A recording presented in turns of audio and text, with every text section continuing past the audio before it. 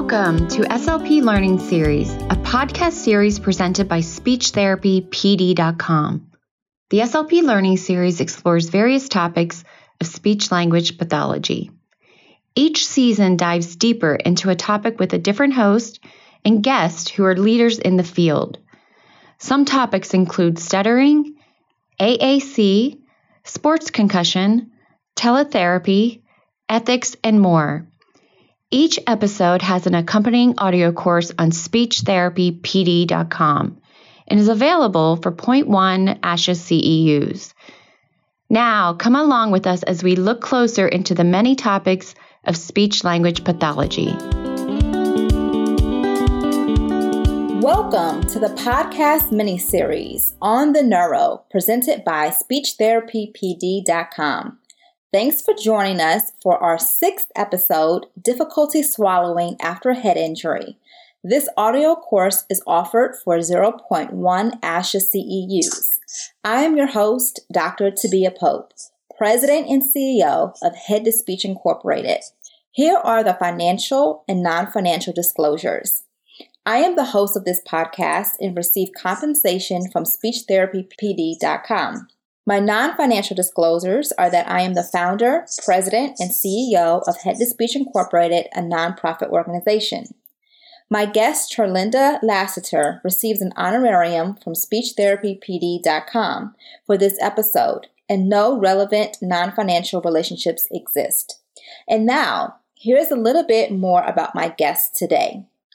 Terlenda Lassiter is a multi-state licensed traveling contract speech-language pathologist with over 11 years of clinical experience in various settings, including outpatient centers, assisted living facilities, and schools. An enthusiast for dysphagia, she is the founder of the Sally Dysphagia and Reflux Support Group, a member of the ASHA SIG 13, and is a cohort member of the 2021 ASHA Leadership Development Program Healthcare Cohort. A volunteerism enthusiast, Terlenda has served as an SLP volunteer for the Delaware Medical Reserve Corps, volunteer instructor for our normal Aging Swallow course at the University of Delaware, ASHA Lifelong Learning Institute, and has been an ASHA STEP mentor for over 7 years.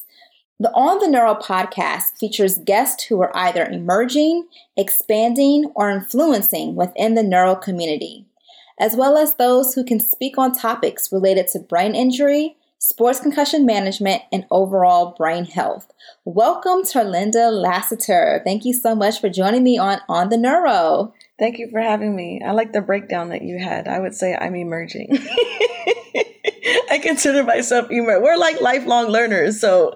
I was going to ask you before we get started, which category best describes yourself and why? Is it emerging, expanding, or influencing? You've said emerging? Yes, definitely. Think of one thing that you've learned as an emerging or even expanding your knowledge within this profession. That's why this topic is so interesting to me, because I had spent, as a traveler, I spent some time in the schools, outpatient, assisted living, and then I also did some time, 9 years actually, in the skilled nursing facility in different cities. And what I found was over the years, because insurance and how healthcare, there's some changes, people are leaving the hospital sooner. So in the skilled nursing facility, we're actually getting more acute cases. So even though I had never been in acute care in my life, I started to feel like, okay, I'm seeing more what we would consider subacute injuries with the head. I'm seeing more athletes. I'm seeing younger people that are coming in. For example, one case in his 30s, and this young man, he had come in, he went to the hospital after a fight. Nobody knows how long he was unconscious. Okay. He left AMA, even though the CT scan showed like this hypodense mass in the upper left area, and it didn't go past like the brain sutures. So that can be dangerous because we're like, okay, you don't want blood building up there. So I feel like as an emerging therapist, even though I've been practicing for 13 years, years of experience doesn't mean years of expertise. And you start learning the different demographics and you're learning about these different people. So you get these cases and you're just like, okay, let me take another CEU. Let me call some more experienced therapists. Let me call some seasoned clinicians and do more research, because what is going on here? Because we can't control the patient, but we can control the knowledge that we gain. And I'm so fascinated by this combination of what's going on when the head gets hurt, because no two brain injuries even looked alike, even within the same demographic of people. And unfortunately for this young man, he left AMA and turned out that he actually ended up having what the neurologist called an epidural hematoma.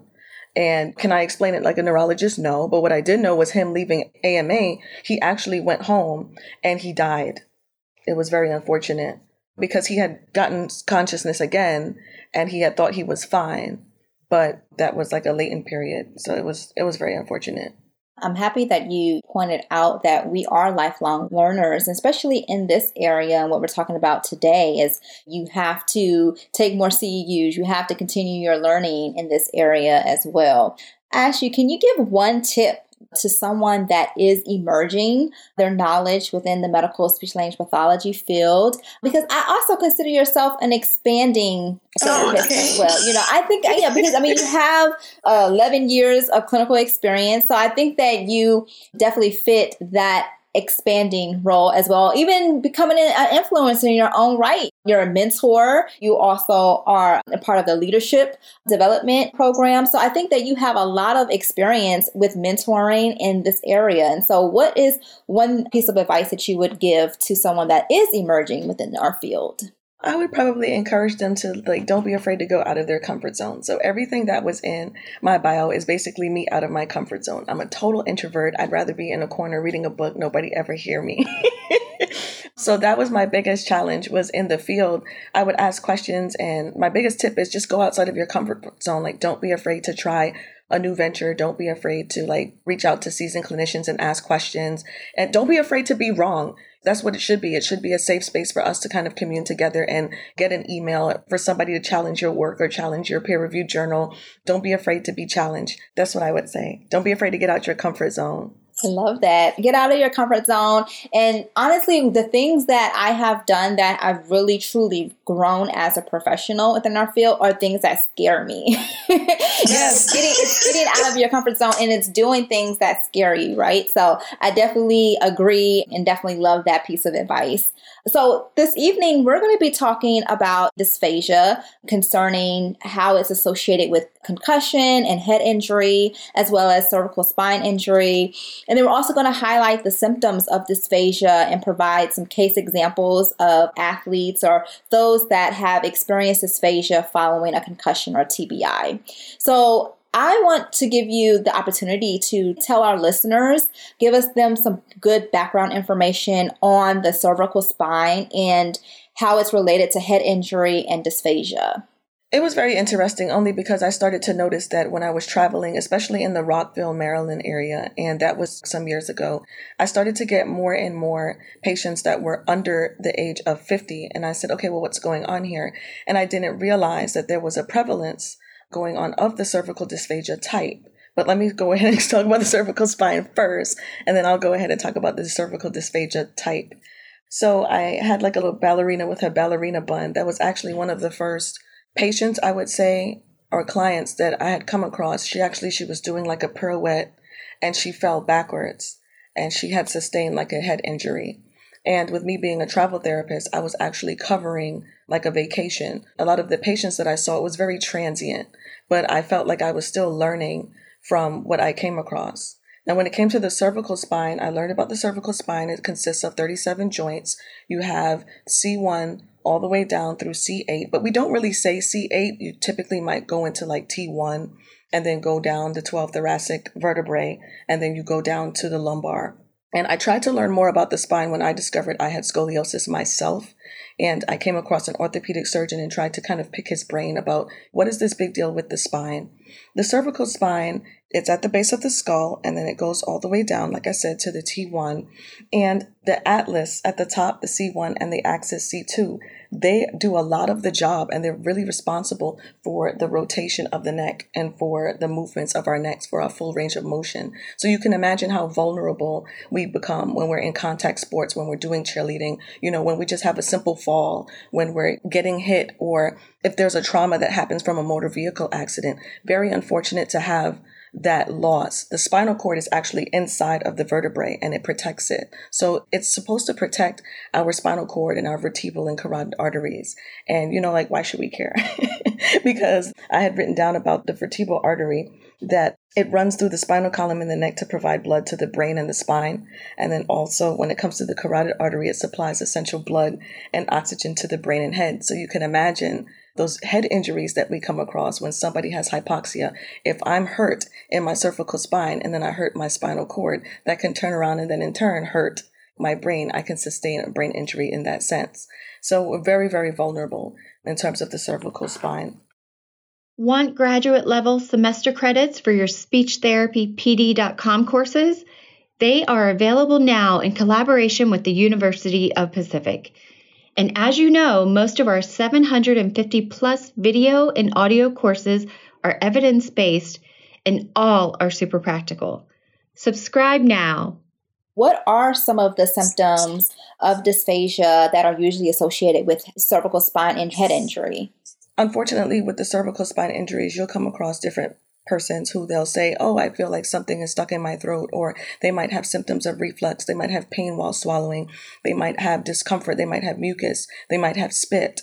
And there's no other item. You start to have this exclusion where the endoscopy doesn't show any findings. You're starting to wonder, okay, is this psychogenic? What specifically is going on? And then when you look into the spine, there might be some compression going on. Like if there's a compression or if there's instability of the neck, that can affect the nerves and how they're sending signals or information to the brain. And then it can also affect how the information is coming back down. So if we have instability in the neck, like let's say, like right here, the dotted center, there was a patient who had a cervical spinal x-ray and you want to see the C2 vertebrae in the dead middle, but his was over to the right. So with the instability of the neck, he wasn't able to coordinate and propel the bolus properly to his upper esophageal area, and he was having difficulty getting it down. So it's very unfortunate when you have somebody with a cervical spine injury that can happen concomitant with a head injury, because that can cause complications. It opens up the door for aspiration or for pharyngeal residue, because unfortunately, persons with cervical spine injury, it's very likely for that population to have pharyngeal residue. It's also very likely for them, if there's like a lower cervical spine condition, for it to affect the peristalsis in the esophagus. So you start to see different parts of the swallow is actually affected negatively by the cervical spinal injuries. And the most common cause of the injuries, obviously, it would be like trauma, like your motor vehicle accidents and your falls, your blunt force, and things of that nature. What does a combined presentation of dysphagia, concussion, or head injury look like? So say an athlete sustains a concussion, what would exactly that look like for an athlete? Okay, so that can vary by place, time, how the athlete got hurt, where they got hurt, the location of where they got hurt in reference to their spine, because their most vulnerable areas would be their lumbar, like their lower back, because that's very mobile, and then also their cervical spine. The concussion, that can vary as well, because that's technically like a mild traumatic brain injury, and they might have dizziness, headache, vomiting, they might have slurred speech, they might have transient blindness. Like it really depends on the impact. So they can be very, very mild, or they can be very, very severe. So it really depends. They can be as severe as a comatose state, or as light as they get maybe a 13 to 15 on the Glasgow coma scale and they're fine. They think they're fine, but you want to still, anybody that has high trauma, you want to really suspect a cervical spine injury and catch it early and make sure that the dysphagia is caught early. It can normalize on its own. Like they can be injured as a result of like something compressing, a contusion, like some type of a bruise. You're thinking field hockey, you're thinking lacrosse, you're thinking soccer, you're thinking football, all the different athletes. And there can be a rotation, there could be a hyperextension, there could be a flexion of the spinal cord, and all of those different things can contribute to, unfortunately, neck instability and subsequently a dysphagia. What type of experiences have you seen also with athletes and dysphagia following TBI? I'm also going to ask you this too. With your experiences, what tools have you used that you would recommend for our listeners as well? So my tools were always limited to the facility I was in at the time. So when it came to the different experiences, I kind of used what was readily available online. So like I was able to go to the CDC website and get my acute concussion evaluation. I could download that TBI screening tool that's available like on what different websites like Spine Health or brainline.org. I was able to go to the Glasgow Coma Scale. You can actually download that as is and then utilize that. It varied because it really depended on the intensity and the acuteness of what you saw them. And again, I won't have as acute as people who work in the acute care hospital because I was more like in the skilled nursing facility, outpatient facility, school. So I had like a varied experience that was a little bit different and unique. But I will say that I did see different presentations because where our memory center is in the hippocampus, where it's located in our brain, it kind of can get hit at all sides. So it doesn't matter what the insult is. I did see commonalities within like memory problems, difficulty trying to recall items, sensitivity to light. There were like emotional outbursts. Sometimes they couldn't really like regulate their emotions and it was kind of like manic. So sometimes there would be some depressive states. Sometimes there would be agitation. Sometimes there would be just like a little bit like calm, but like a sad calm. And they weren't really aware. So they were like very disinhibited. So that was very interesting. And what I can say about the athletes, though, the ones who wanted to return onto the team, they wanted to return to work, they were motivated. They were willing to co-treat with the physical therapist. They were willing to come on board and engage. And they didn't like the collars because unfortunately that was really restricting. A lot of times you might see like a cervical collar and it can get in the way because they tend to sink down and then it displaces their upper region when it comes to them trying to eat. So sometimes just kind of putting a pillow and postural readjustment and postural realignment is a huge, huge factor in trying to address what you see with the athletes because they want to eat again. And again, you might see throat clearing coughing, but you might not always see coughing because sometimes, again, with the cervical spine injury, when you're playing with the spine and you have sensory and motor impairments, not just in the nerve signals sending to and from the brain and to the body, but also when you have impairments within the pharynx, right? There's a sensory component as well as a motor component. Maybe they're not tasting the food like they were. Maybe they're not feeling the pressure of the bolus. Maybe they don't know where in their mouth it is. Unfortunately, when those things start to happen, you see more pharyngeal residue and you might have more of a neurological issue as well as a mechanical issue. And there can be like silent aspiration. So they might not even know that they're sending bolus items into the airway. That is so interesting. I want you to go back and talk about, because you really provided some great tools for your toolkit, right? For your concussion toolkit. So can you go back and talk a little bit about the acute concussion evaluation and then the TBI screening tool and also the Glasgow Coma Scale and how you kind of go through those and try to provide us with more insight on how we can utilize those and give some tips too on how you have interpreted those tools. So I know with the Glasgow Coma Scale, how I utilized that scale was I literally, like, if you go to Glasgow Coma Scale, they actually have their own website. So I literally, like, when I go follow the tools, I go online, I pull it up, and I literally just kind of follow the directions. I go through the checklist, and I see, like, what the components are that I have to look at when it comes to the different patients. So you have on the Glasgow Coma Scale, you have check, observe, stimulate, and rate. So for those that are pulling up the Glasgow Coma Scale, we want you to be able to think about how you can utilize this scale for acute stages of traumatic brain injury. And that's what I wanted, kind of to think about with eye-opening verbal responses and best motor responses.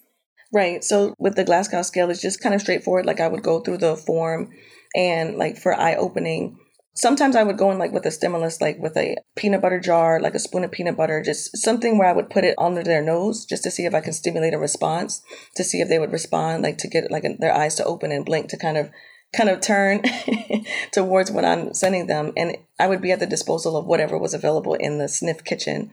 So sometimes I would have like an orange slice or just something potent, maybe like a lavender scent, but something potent where I can just kind of put it by their nose and see if I can get their eyes to open without me gently putting like a cotton swab like on their zygomatic area. Like I'll put it on their zygomatic bone and I'll like kind of lightly tap and see if I can get their eyes to open. Or I might take like an iced glove or a damp cloth and I'll gently go along the course of their eyelids just to see if I can get like an eye opening. Like I would kind of use like whatever was at my disposal at the time. And then like for a verbal response, obviously I would just kind of call out to them and like talk to them and speak in gentle tone I wouldn't want to startle them because, again, the senses can be thrown off. There can be changes in hearing and dizziness, vertigo, and that kind of a thing when it comes to the patient response. But I would just kind of like literally just go through the checklist. And I hate to say that I feel like it's just kind of straightforward, but I would just kind of go through the checklist and follow it exactly what it says there. And then how would you utilize the acute concussion evaluation, the ACE? And this is actually a tool for the emergency department, more for acute care, right? Right. That's more for acute care. I've always used that as a reference. So like how I used it from like the sniff standpoint is I would actually fill that out with the family. So I was able to utilize that with the family to kind of get some more background. Because again, like you're getting them a little bit less acute when they come from the hospital, and a lot of that information is already provided for you. But as we know, medical charts can get a little mixed up, or sometimes there might be information there that is not as relevant. They might say like, that's not my family member. That's not what happened. So sometimes I call the therapist at the acute care center, and I would just kind of correlate whatever the medical chart says with the chart, with the item. I actually pulled it up here, and I would say, okay, today the following symptoms are present. I would go through it. Physical. Did they have any headaches, nausea, fatigue? I would call first to see what the prior level of function was. So I would ask the same thing. I would go through the chart with the family member. I would go through the chart with the previous therapist. And then I would go through the chart with me in that time. And I would look to see like, are they still engaging in these behaviors? Or is there a change in their behaviors? Did they seem like they were getting better? And then now we're having like an acute change? Because I always want to make sure that we're looking out for like post-concussion syndrome, because that can occur beyond 2 weeks. And then that's a whole new criteria that you want to make sure you refer to the MD, because you expect the concussion to kind of alleviate itself within like a day, a few days, up to 2 weeks. But if it's sustained longer than that, for some people, it can sustain for months to even years. I think it's important for what we're talking about this evening and talking about cervical spine injury and how it impacts head injuries and how it's related to dysphagia and the acute and subacute phases, right? And then how it impacts post-concussion syndrome, how it can lead to post-concussion syndrome. So I think it's important to talk about the ACE, the acute concussion evaluation, and really have speech pathologists understand that at that acute and subacute stage, you do need to ask these questions. And sometimes we're not trained in asking questions about traumatic brain injury and about concussion. And so this is a great tool for you to start to understand the questions that you should ask. Is there any evidence of a forcible blow to the head? Is it direct or indirect, right? Is there any evidence of intracranial injury or skull fracture? What's the location of the impact? Is it frontal, temporal, parietal, the location, occipital, the neck, like you said, the spinal injury, or indirect force? So it's important to know the location of the impact. Also, the cause of the traumatic brain injury. So obviously we are talking about sports-related concussions, but there are other types of traumatic brain injury. It could be due to a motor vehicle accident, a fall, an assault. The amnesia, are they able to recall the events before the injury and after the injury? So was there any loss of consciousness? Any early signs of just not being able to, of cognitive communication deficit? So do they appear dazed? Are they confused about the events? Are they answering questions very slowly? Are they repeating questions? Are they being very forgetful? Having those early signs, right? Being able to document those. Also seizures. So it's important to know what to ask for in the acute and subacute phases of traumatic brain injury, especially as then we start talking about dysphagia. And then thinking about the symptoms, the physical symptoms, the cognitive symptoms, sleeping, or any emotional symptoms. So I think that's a great tool to really utilize and understand how to ask the questions for traumatic brain injury. Yes, definitely. What about the TBI screening tool? Because I think that's a great tool as well. How have you utilized that tool? Yeah, so this is just like another screening tool that, again, is just kind of straightforward. So what I do is I go through the checklist. I ask the questions that's written on there, and it looks at different components like trauma, behavioral effect, impact on everyday function. And after I fill it out and I get my consensus of where the patient is, that's how I kind of govern what my next steps would be. Like, would I refer them back to neurology? Would I talk to them with the charge nurse? Would I keep an eye on them to make sure that there's nothing acute going on? Because especially when you're in that kind of nursing home assisted living setting, a lot of times you think that the acute phase is over. You think things are over and done with, but you want to continue to kind of monitor and see how the patient is going and how their brain is kind of rejuvenating itself.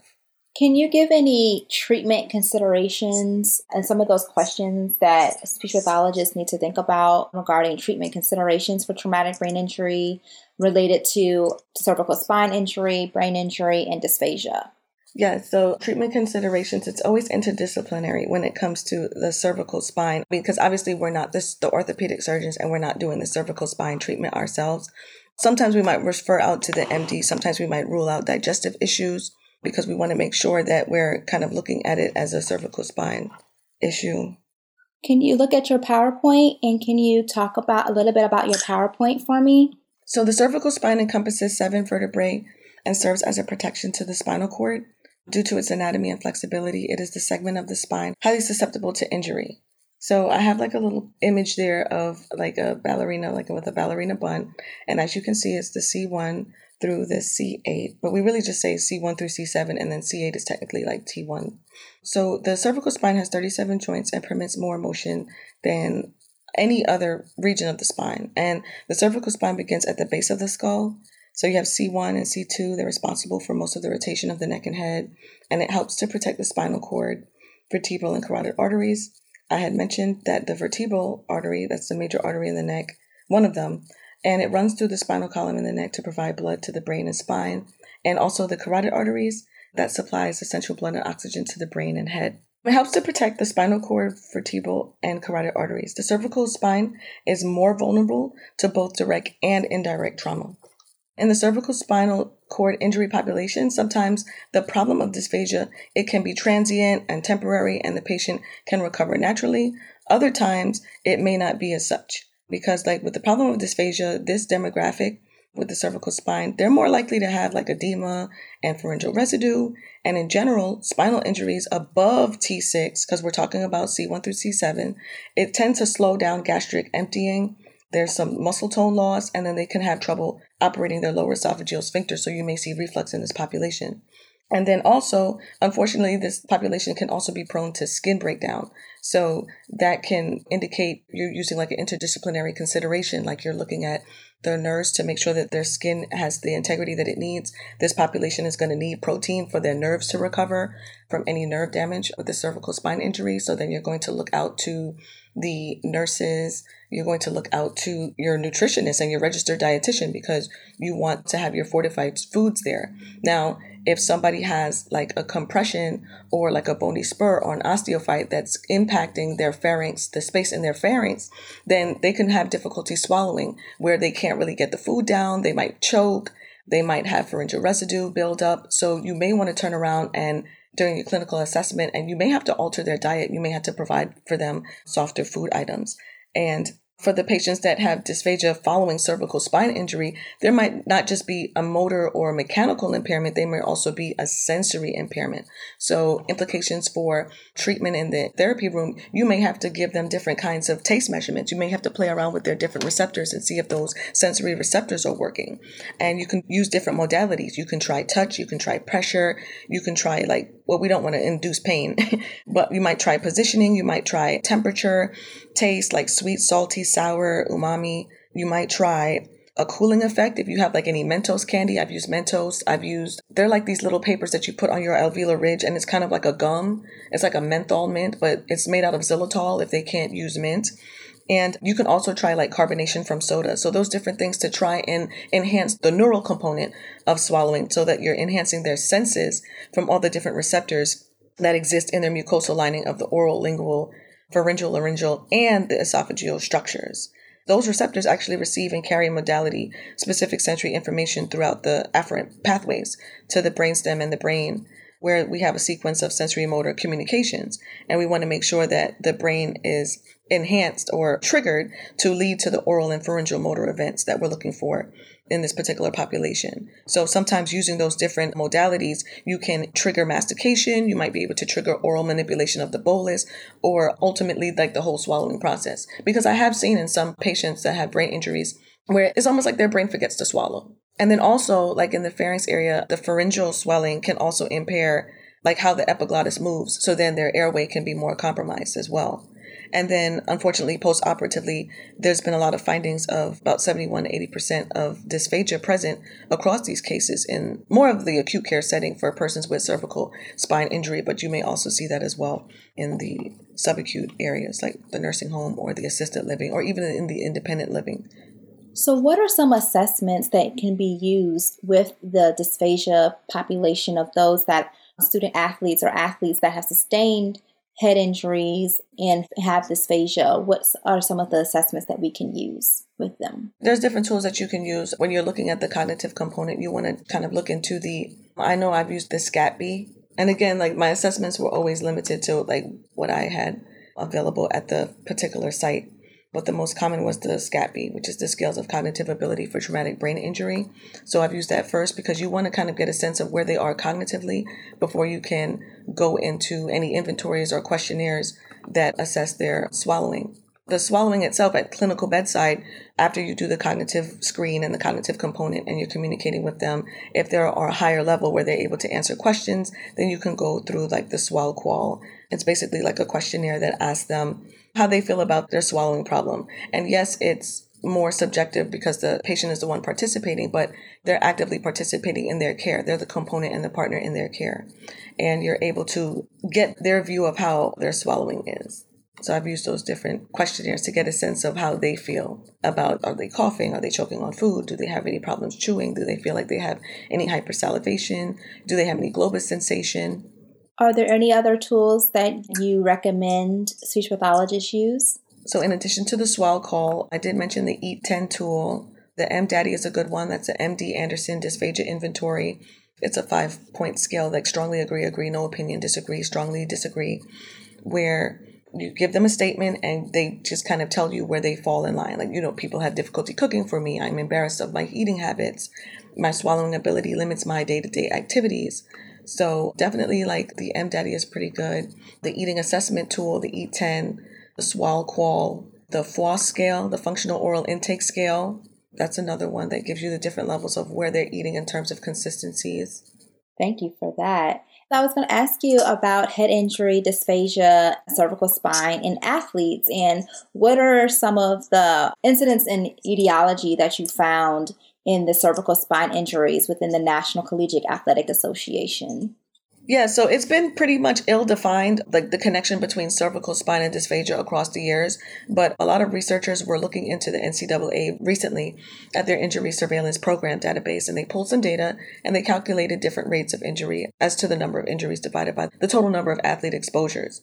So across like a 5-year time span, there was an estimated 11,510 neck and cervical spine injuries. They looked at it and it happened at a rate of 7.05 per 100,000 athlete exposures, which they called AEs. And they compared the men and the women. And the rate in men were an average of 2.66 per 100,000 AEs. And the rate in women were 1.95 per 100,000 AEs. And in comparison, men were 1.36 times more likely to suffer a neck or cervical spine injury compared with women. And they have a lot of high impact sports with a lot of collisions. And it's no surprise that the highest rate of injuries in men was found in football, which, they found to have 29.09 per 100,000 athlete exposures. And then with the women, they actually found that the highest rate of injuries among the women was the sport field hockey with an average of 11.51 per 100,000 athlete exposures. And the injuries were actually 3.94 times more likely to happen during competition than in practice because, they tend to hold back in practice. And what about in-season injury rates? The in-season injury rates were the highest at 8.8 average per 100,000 athlete exposures. Wow. So football and field hockey, we're going to see the highest rates of injuries. That goes into a speech pathologist advocating for our inclusion in these sports to also educate them on dysphagia, cervical spine injuries, and how it impacts athletes that have head injuries as well. What is something that you would give speech pathologists that are looking to advocate in this area for dysphagia, and how they can correlate their interest in dysphagia with the sports concussions with athletes? And what advice would you give them? When it comes to contact sports and athletes, because they're engaging in an activity where the most vulnerable areas of the spine are exposed, are subject to injury, and which are the lumbar lower back and the cervical neck regions. And that region is most mobile and susceptible to injury. So SLPs can engage with their public health officials. They can join their state medical reserve corps group, and they can do presentations and in-services to make the public and community more aware of how those type of injuries can contribute to a dysphagia or a swallowing problem. And then they can talk about how we want to increase the awareness of our interdisciplinary counterparts to help us. I'm actually very big on instrumental advocacy. I've been in facilities where the therapists that were there, either they were shy about the pushback, and then I kind of had a little bit of a leg up as a traveler because I didn't have to worry so much about repercussions because I was there for 3, 6, 9 months. One place that liked me so much, they extended me for 2 years. So that's another story. But I let them know, we can't treat what we cannot see. When you're dealing with the head injury and the brainstem, we know that it helps to coordinate the swallow. When completing the clinical swallow evaluation or imaging, we want to ensure that the patient is at a neutral cervical position, because the cervical spine injury patients, they tend to adopt like these hyperflex positions that may result in poor airway protection during the swallow. That's why sometimes I've actually co-treated with the physical therapist, where we would have the patient, whether they're ambulatory and they can stand. Some patients are still dealing with dizziness, so we may not have them stand, but the ones that are ambulatory, we'll have them stand against the wall, and the ones that can sit, we'll have them sit against the wall, and we'll do like these different like isometric exercises. What they do is they put their occipital lobe against the back wall, and they'll pull their chin back, almost like trying to create a double chin. And then they try to feel that as like they kind of feel that neutral position. But again, obviously I did that as a co-treatment with the physical therapist because they would have already looked at the cervical spine x-rays to see what would be safe to do at that time, especially if the patient came in like post-operatively. Are you taking advantage of our new amazing feature? The certificate tracker. The free CE tracker allows you to keep track of all of your CEUs, whether they are earned with us at speechtherapypd.com or through another provider. Simply upload your certificate to your registered account and you're all set. So come join the fastest growing CE provider, speechtherapypd.com. That is great advice. And I think co-treatment is so important. And I love that you gave an example of how we can utilize co-treatment for dysphagia. I do want to talk about your support group because I think that's also important for advocating. Can you tell us a little bit about your support group? So the SLP Dysphagia and Reflux-Induced Support Group that I run, we meet once monthly on the last Friday of every month via Google Meet.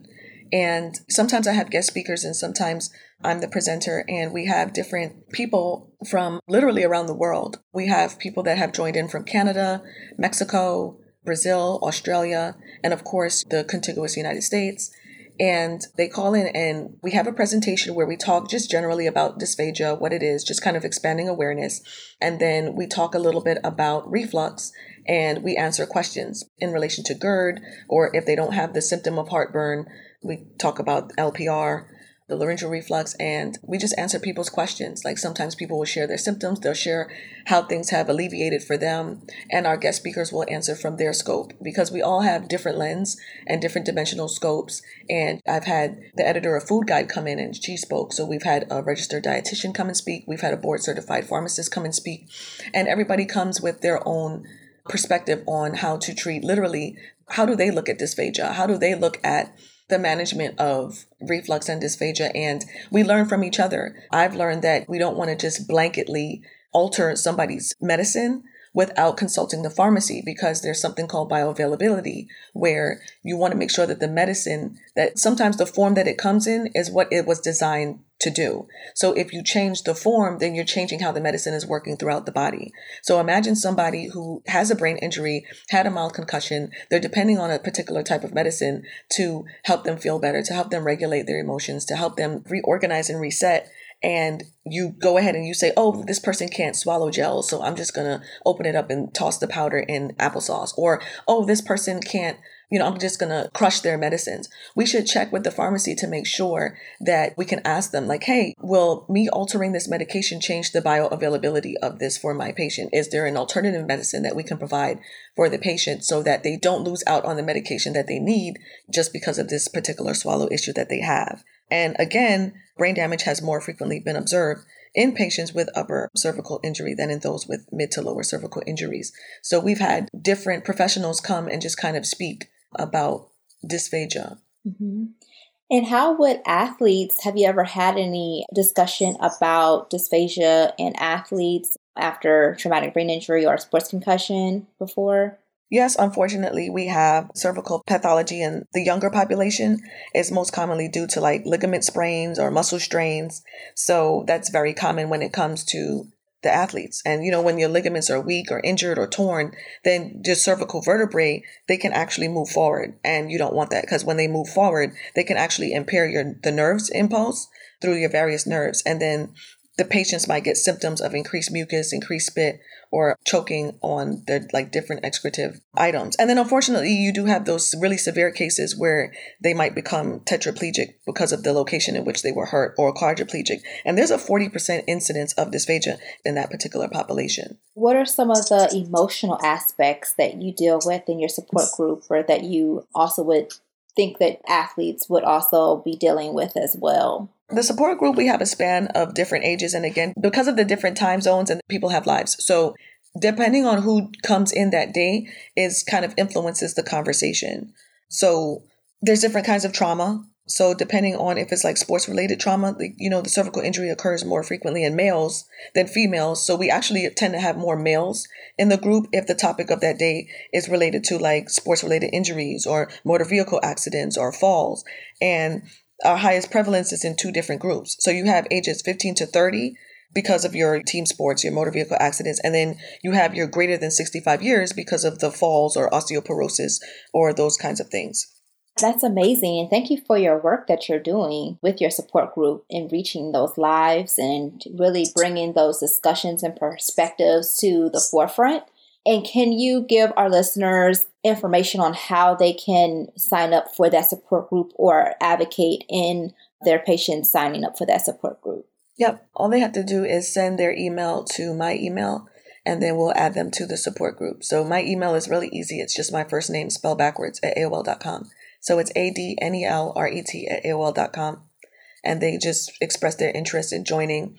And then they can join us every month and ask questions or share what they've found to be helpful. Can you say your email one more time, please? Yes, ADNELRET. It's my first name backwards at AOL.com. Thank you.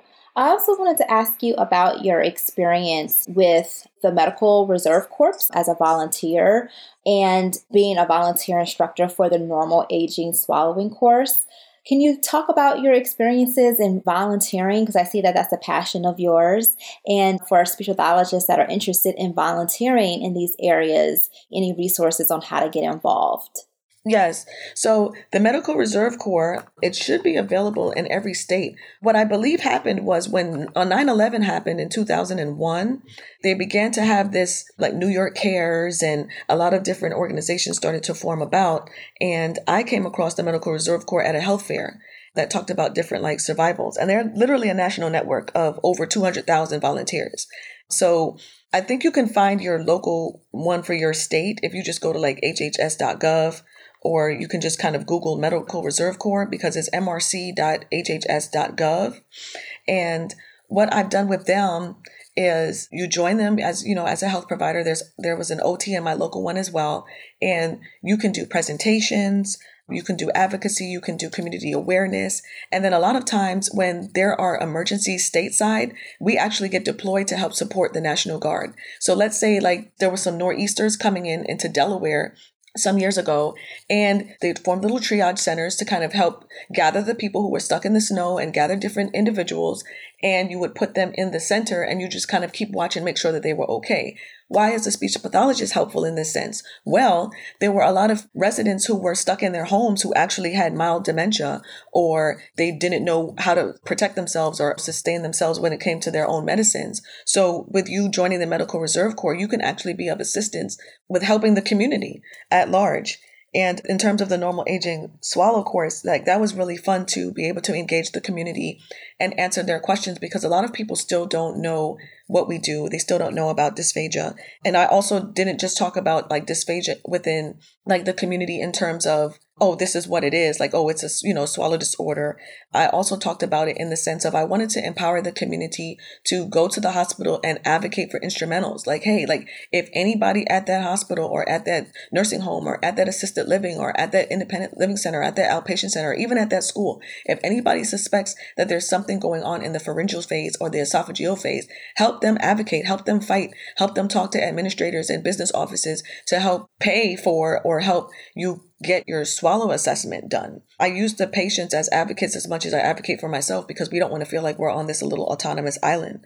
Sometimes you can talk about neuroanatomy and talk about the physiology and pathophysiology. I feel like a lot of times we'll hear a presentation or we'll go to a talk and we kind of shy away from when people start talking about anatomy or like the basic structures of items, but that's our ammunition. Like that's what we can use to argue and advocate for instrumentals. Because I can't see the spine. I can't see the inside of the throat muscles and what they're doing in real time without an instrumental to be objective. And we can talk about the different nerves that are in relation to swallow. We can talk about the cranial nerve 5 and how it helps with muscles of biting and chewing and swallowing. We can tell the doctor and we can tell the nurse, like, hey, there's cranial nerve 7 that helps with taste sensation and salivary glands. There's the vagus nerve that helps with the pharyngeal phase of swallowing. There's this cranial nerve 9 of the glossopharyngeal that moves muscles of tongue and throat. Here, this cranial nerve 11, the hypoglossal, that helps with muscles of the pharynx and bolus propulsion to the esophagus. And all these nerves run around the front of the cervical spine vertebrae, especially the C1 and C2. Therefore, if I'm suspecting that my patient has cervical spine injury because they've experienced some type of head injury or trauma, let's make sure that they don't have a cervical spine injury. Let's send them to the MD and get an x-ray of the cervical spine. And or because these nerves run around the front of the cervical spine and they came in with an established cervical spine injury, let's go ahead and do an instrumental to make sure that we can diagnose properly the pharyngeal phase of the swallow. That is so interesting. You have given so much great information on how we can advocate in this area. And I thank you so much for being a volunteer and doing the work. It seems like, you are doing the work in this area. So I thank you so much for that. Yeah, I wanted to also ask you about just your experience as an ASHA STEP mentor and your experience as a mentor. What do you enjoy about mentoring? What I really do like about it is I like how you're almost like kind of helping the person answer their own questions. You're helping them discover themselves. Like I like helping other people discover themselves, because a lot of times people think they're lost, but they really have the answer. They just need somebody to just kind of help co-sign it. So that's what I really enjoy. Like people will ask questions and, oh, what do you think I should do? And I remind them like, hey, like I'm not here to think for you. I'm not here to make your decisions. I'm not here to basically like spoon feed you any of the answers. What I am here for is to really support you in the decisions that you think you want to make. Like, what do you desire to get out of this? And I think that's really helpful for people to have job satisfaction, career satisfaction, and satisfaction within themselves. Like, what am I giving to the field so that I can make a difference in someone else? It's not about being the perfect therapist. It's about being a therapist that has progress within themselves, progress within their career, and being able to see progress in others and help others progress as well. I love that. So I try to say like progress over perfection. Progress over perfection. That's kind of what motivates me to volunteer, because like I used to have terrible panic attacks. Kind of had one tonight. But getting past that, like trying to push past that and being able to share what you've learned and share what you know, it really is helpful to others. What are some of the common questions that you do receive as a mentor? A lot of people want to know, like, is this field right for them? Like, what are the pros and cons of the field? They want to know, like, can they join the field as a male? They want to know, can they sustain the lifestyle that they desire with the pay scale as a therapist? Or what different settings can a speech pathologist work in? Those are the different questions that I've gotten commonly. Can they get into grad school? So those are the different questions that I've gotten commonly. Any questions related to medical speech pathology in particular?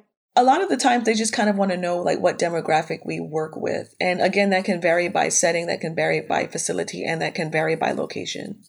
Mm-hmm.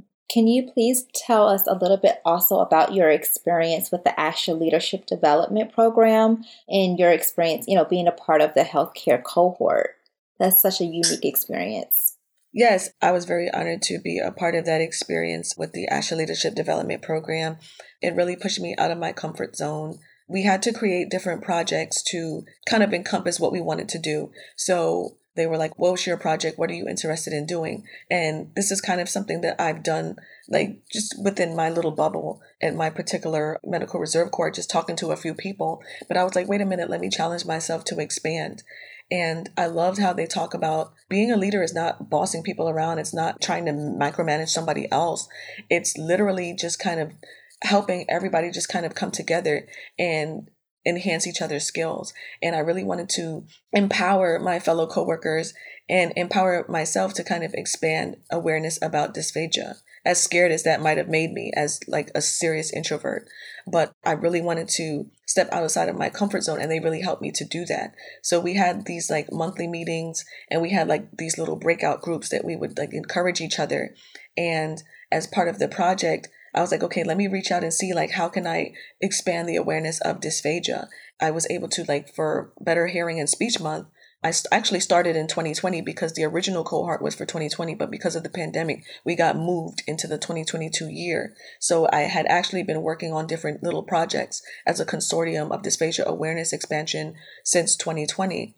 And it was really nice to be able to, for Better Hearing Speech Month for 2 years in a row, I created like a little scavenger hunt and a 31-day activity of the day or fact of the day where people would come and they would learn about a fact about, medical speech pathology specifically, but they would learn about, okay, like, what is this dysphagia? When should we suspect a spinal cord injury? Like, that was an example of one of the facts. And it said, okay, well, if the patient had been unconscious, if the patient had evidence of a neurological injury, if the patient had any type of axial neck pain, but even in the absence of any neurologic findings, there could be a possibility of spinal cord injury. So that's something to kind of keep in mind. So people were liking to come in and learn about different facts. And, we didn't realize that speech pathology did all these different things, or we didn't realize that there was so much to swallowing. Because, something as simple as reminding people to not feed patients in a supine position. People were not aware that as we get older and the larynx descends downward, it's easier for the food to get into the airway. So let's not feed people laying down.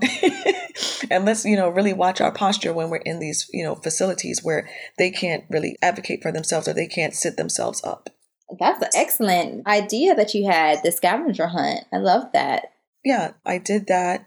And I also obviously was contributing by doing my support group, which is ongoing. And then I also signed up for this podcast as well, just to kind of push myself to just do more, to challenge myself and to break not being comfortable being seen. That's not my comfort level. And I thank you so much for, stepping out of your comfort zone. And I think when you step out of your comfort zone, you give other people the courage to step out of theirs as well, because they see you. And so I thank you for that. I thank you for being a leader, for a mentor in our profession. And then also just thinking about sports concussions, and how it's related to cervical spinal injury and head injury and dysphagia, and how we can educate graduate students and the next generation, and also current professionals, that need continuing education in this area, and how to understand the background of cervical spinal injury. Because I don't think we really talk about it enough, cervical spinal injuries and how it relates to dysphagia and head injury. What are some resources that really helped guide your learning? Was it in your graduate program? What helped guide your learning? It was really just coming across patients that had the cervical spine injury and picking the brain of orthopedic surgeons and literally calling the institute that I went to myself when I had to have spinal surgery. So like I reached out to the New York Spine Institute, just kind of picked their brains, asked questions. I went to spine-health.com and then just kind of looking at the research. There's a group, the National Spinal Cord Injury Statistical Center. They were very helpful. But that within itself was exactly what I was having difficulty with. That was not mentioned at all. Like, again, because dysphagia is way more talked about now than when I was in graduate school. I know in graduate school, I had maybe one course. And that was my biggest motivator to kind of really push myself. I spoke to a nursing facility when I first came out of graduate school. I did schools for about 4 years. And then I told them, I said, what is it that you want? What is it that I can do where I can gain the experience for dysphagia? Because I want to start where I'm least comfortable. I want to start where I didn't have a lot of information. And they said, we're going to put you in a facility that only has 6 patients. So you have the time to kind of research each of them and kind of treat them like a little pilot studies. And you go from there. And when I started getting more patients that had cervical spine injuries, that's when I kind of started looking more into it. Tell us a little bit about the pilot studies. That's interesting. And again, I'm no big researcher or anything so basically all I did was I took a notebook. I wrote down everything I could about the patient. I did what I could from my end. And then from there, I learned more about them. I don't know if earlier I mentioned the dancer. There was a dancer that had an issue where they had did a pirouette. They had fallen backwards. They had hit their head and they had sustained a cervical spine injury, right? And I had never heard of the cervical spine injury in that sense when they had come to me in that particular nursing home. And I was just like, well, what is this cervical spine? So I started learning about it, how the cervical spine can be injured from different things, contusions, which is a bruise, or rotation, extension, flexion of the spinal cord, and things of that nature. And I was like, okay, let me screen her early for dysphagia, because in any population with high trauma and cervical spinal injury, it's important because the most common cause of death in the spinal cord injury patients is respiratory problems. So we want to make sure that we're looking for any signs and symptoms that can happen. And I learned from this particular first patient, the cervical spine nerve compression can be what we call an unseen cause of swallowing difficulties because she had an esophageal spasm. She had an acid reflux. But when we had sent her out for your typical modifieds and things of that nature, we couldn't really find anything. You could play devil's advocate or chicken lay the egg and which came first type thing. Maybe there was a limitation in the frames per second on what was captured. There could have been limitations in terms of the equipment at the time or anything like that. But I learned something called cervicogenic dysphagia. And I was like, okay, this patient has cervicogenic dysphagia. What is that? And I was able to look up different articles that talked about, even as early as 1989, there was an article about it, how, if you have any cervical instability in the neck, that has been linked to swallowing difficulties. And this particular patient, her chief complaint was that the onset of dysphagia had come out of nowhere. But when you really look into the history, there was a bulging disc in her neck, right? But we didn't find that right away. Okay, she had a little whiplash thing going on. She had a post-concussion syndrome that it didn't last for 2 weeks. It actually lasted almost 2 years. By the time I'm seeing her, I'm learning all of this. And I'm just like, okay, then she had an old injury from a car accident. So all of these different things kind of played into, wait a minute, do you have neck pain? Have you had muscle spasms in your neck? And she admitted, there was a little dizziness going on. And then we finally found an MD because it was a very rural area. This was Linden, Texas. This was in the middle of nowhere. And it turns out that she had when she had fallen down, she ended up having a malrotation in her C2. And at the time, I was taught that C1 and C2 are actually more rare to get injured. So I was expecting her to have more of an injury, a little bit lower, C3, C4, that kind of a thing. So just dealing with the patients and kind of writing down what's in their chart and what's going on in their notebook. And it's hard to kind of keep everything to myself because, I was a travel therapist, so I wasn't able to, just kind of click on the EMR and it just kind of went with whatever was in my head. And then I move on to the next assignment. But it was really interesting to start seeing patterns. And again, only 6 patients, but to see that pattern where, okay, the common areas of injury seem to be, especially when it's relating to trauma, was the C2, was the C5, was the C6, was the C7.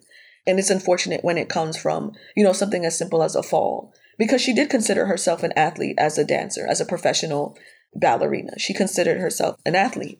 I think that's important that we don't consider dancers to be contact sports, but she also sustained a head injury. I think it's also important to also think of athletes, not just in contact sports. And I think you also said asking the right questions is important too, because you had to kind of ask those questions to get that information. It wasn't just in the medical chart and you didn't really see it right away in her medical history. Right. Interesting. Right. And I think that's important, takeaway is that we have to ask the right questions. We have the instrumentation and the questionnaires that we talked about, like the ACE, the acute concussion evaluation tool. Utilizing those tools will help guide your questioning. And if you use them enough, it becomes second nature. You just start to ask those questions even without the tool, right? And you know what was really interesting with that case was that the C1 and the C2, right? Like how they were unstable. They were actually, the bony process of the top of it was actually kind of compressing a little bit into the brainstem. I think the other thing that I learned from it was not being afraid to ask the doctor, is there anything else that would be an appropriate referral for this particular patient? Because she had a very unusual journey to recovery. She went to a chiropractor. They readjusted her. And that was kind of like a taboo subject at the time that I came out of graduate school for that to even be a thing. But it was a very diverse setting in terms of they had a massage therapist, they had an acupuncturist, like they had a lot of different specialists within the facility. So the chiropractor literally did an adjustment. He did several adjustments, and that actually helped her get stability of her cervical spine. She was fine. She didn't have to be on soft solids anymore. So it was very interesting and unique. Yes, thank you. Thank you so much. You've provided so much great information. And I just want to thank you, Terlenda. I truly appreciate your research, your education, your expertise that you provided about difficulty swallowing after head injury.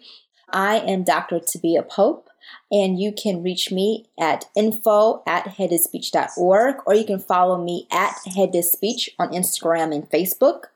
And I just want to thank you for joining us, and I will see you next time on the Neuro. Thank you so much. Thanks for joining us at SLP Learning Series. Remember to go to speechtherapypd.com to learn more about earning ASHA CEUs. We appreciate your positive reviews and support and would love for you to write a quick review and subscribe. If you like this and want to hear more, we are offering an audio course subscription special coupon code to listeners of this podcast. Type the word SLP Learn for $20 off. With hundreds of audio courses on demand and new courses released weekly, it's only $59 per year with the code. Visit speechtherapypd.com and start earning ASHA CEUs today.